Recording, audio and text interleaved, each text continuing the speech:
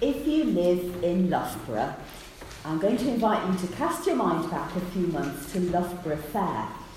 If you live somewhere else, then just think of a fair that you know somewhere else. Think of how it is. Think what the atmosphere is like. Think what everybody is doing.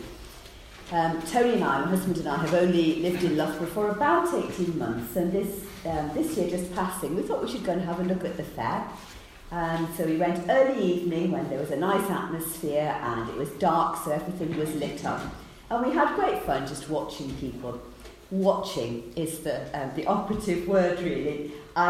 When I was a child, the most I could cope with was the horses that went up and down. But I can never cope with the ups and downs and speed and the acceleration and the whirling round and all of that sort of thing. I enjoy watching, but joining in with anything like that is really not for me. But it set me thinking about this little anecdote from a writer called James Bryan Smith, and he says this: "When my son Jacob was 6 years old, I took him to a fair. We got on a ride, we got in our seats, and a teenage boy buckled us in. Soon the ride started whirling and spinning us, faster and faster, jerking us around and up and down. I held on to Jacob as tight as I could. With white knuckles and gritted teeth, I prayed the entire 90 seconds for the ride to end. I looked over at Jacob, who was laughing and having a great time. When we got off the ride, Jacob said, 'That was fun, let's do it again.' I said, 'No.' And I asked, 'Weren't you scared? That ride was pretty wild. Why did you get on a ride like that?' He answered with childlike honesty, 'Because you did, Dad.' In his eyes, being with me meant he was completely safe.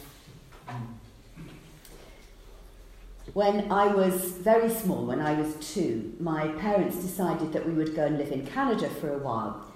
My dad had got a job to go to, and he went ahead of us and found us somewhere to live, and then my mum and I followed on a little while later. We went by ship. This was a long time ago when I was 2. We went by ship, and my mother told me later that the ship was caught in a hurricane. So you can imagine the sound of the wind and the waves, and she said that the ship was pitching up and down and side to side and all these things all at once. I have no recollection of this whatsoever, because she said that I slept peacefully through the whole hurricane. Now, I cannot prove this, but I have a suspicion that the reason I slept through it all was because I was with my mother. And with her, I felt, in my little 2-year-old world, I felt safe and secure. On Christmas cards, we sometimes see the words, "Jesus is Emmanuel," which means God is with us.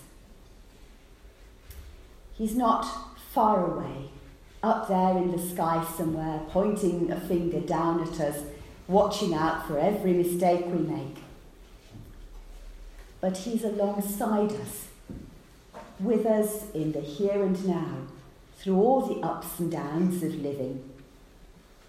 Here are some of the things that God says in his word to his people. "You are precious in my sight, and honoured, and I love you.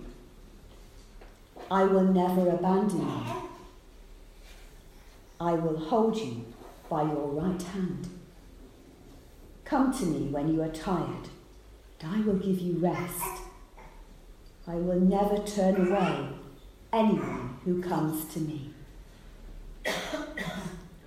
And not all of us have known the love of an earthly father or mother, but Jesus came to bring us into the love of God, our Heavenly Father, so that even in the times when our journey through life feels a bit like a scary ride, or even when we find ourselves in circumstances that feel like a stormy hurricane is blowing through our lives, Jesus is there for us.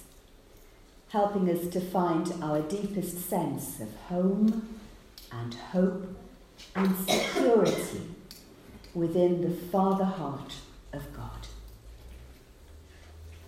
Jesus is Emmanuel, God with us.